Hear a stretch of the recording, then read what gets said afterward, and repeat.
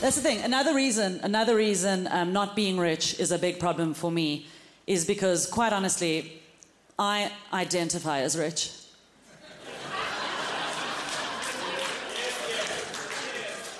I do. I feel rich inside.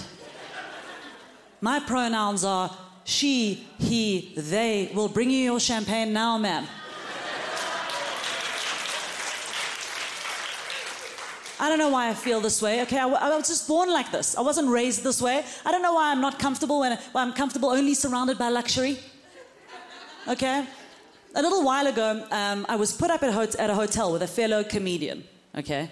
This beautiful hotel in Cape Town. And we walked into the rooms, and he looked at the rooms, and he went, "Wow, we are so lucky." And I thought, this doesn't feel lucky. This feels right.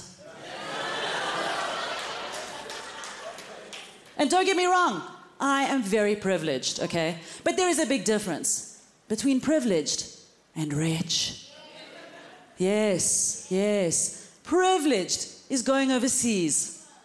Rich is leaving your roaming on.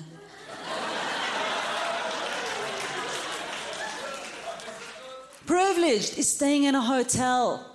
Rich is opening a minibar with confidence. Big difference between privileged and rich. Okay, there's a bigger price difference between business class and economy class than there is between economy class and staying on the fucking ground. Okay, and I have always believed, whenever I am in economy class, I have always believed that at any moment, a flight attendant is going to come to me. Yes, and say, "We are so sorry for the mistake. Everything in your life until now has been a terrible mistake. Please follow me." And I get up to get my stuff from the overhead compartments. And she goes, "Stop. You won't need that shit where we're going." I'm like, okay. Turn to the people next to me and I'm like, "Cheers, losers." It's my husband and my kids. Fuck those guys.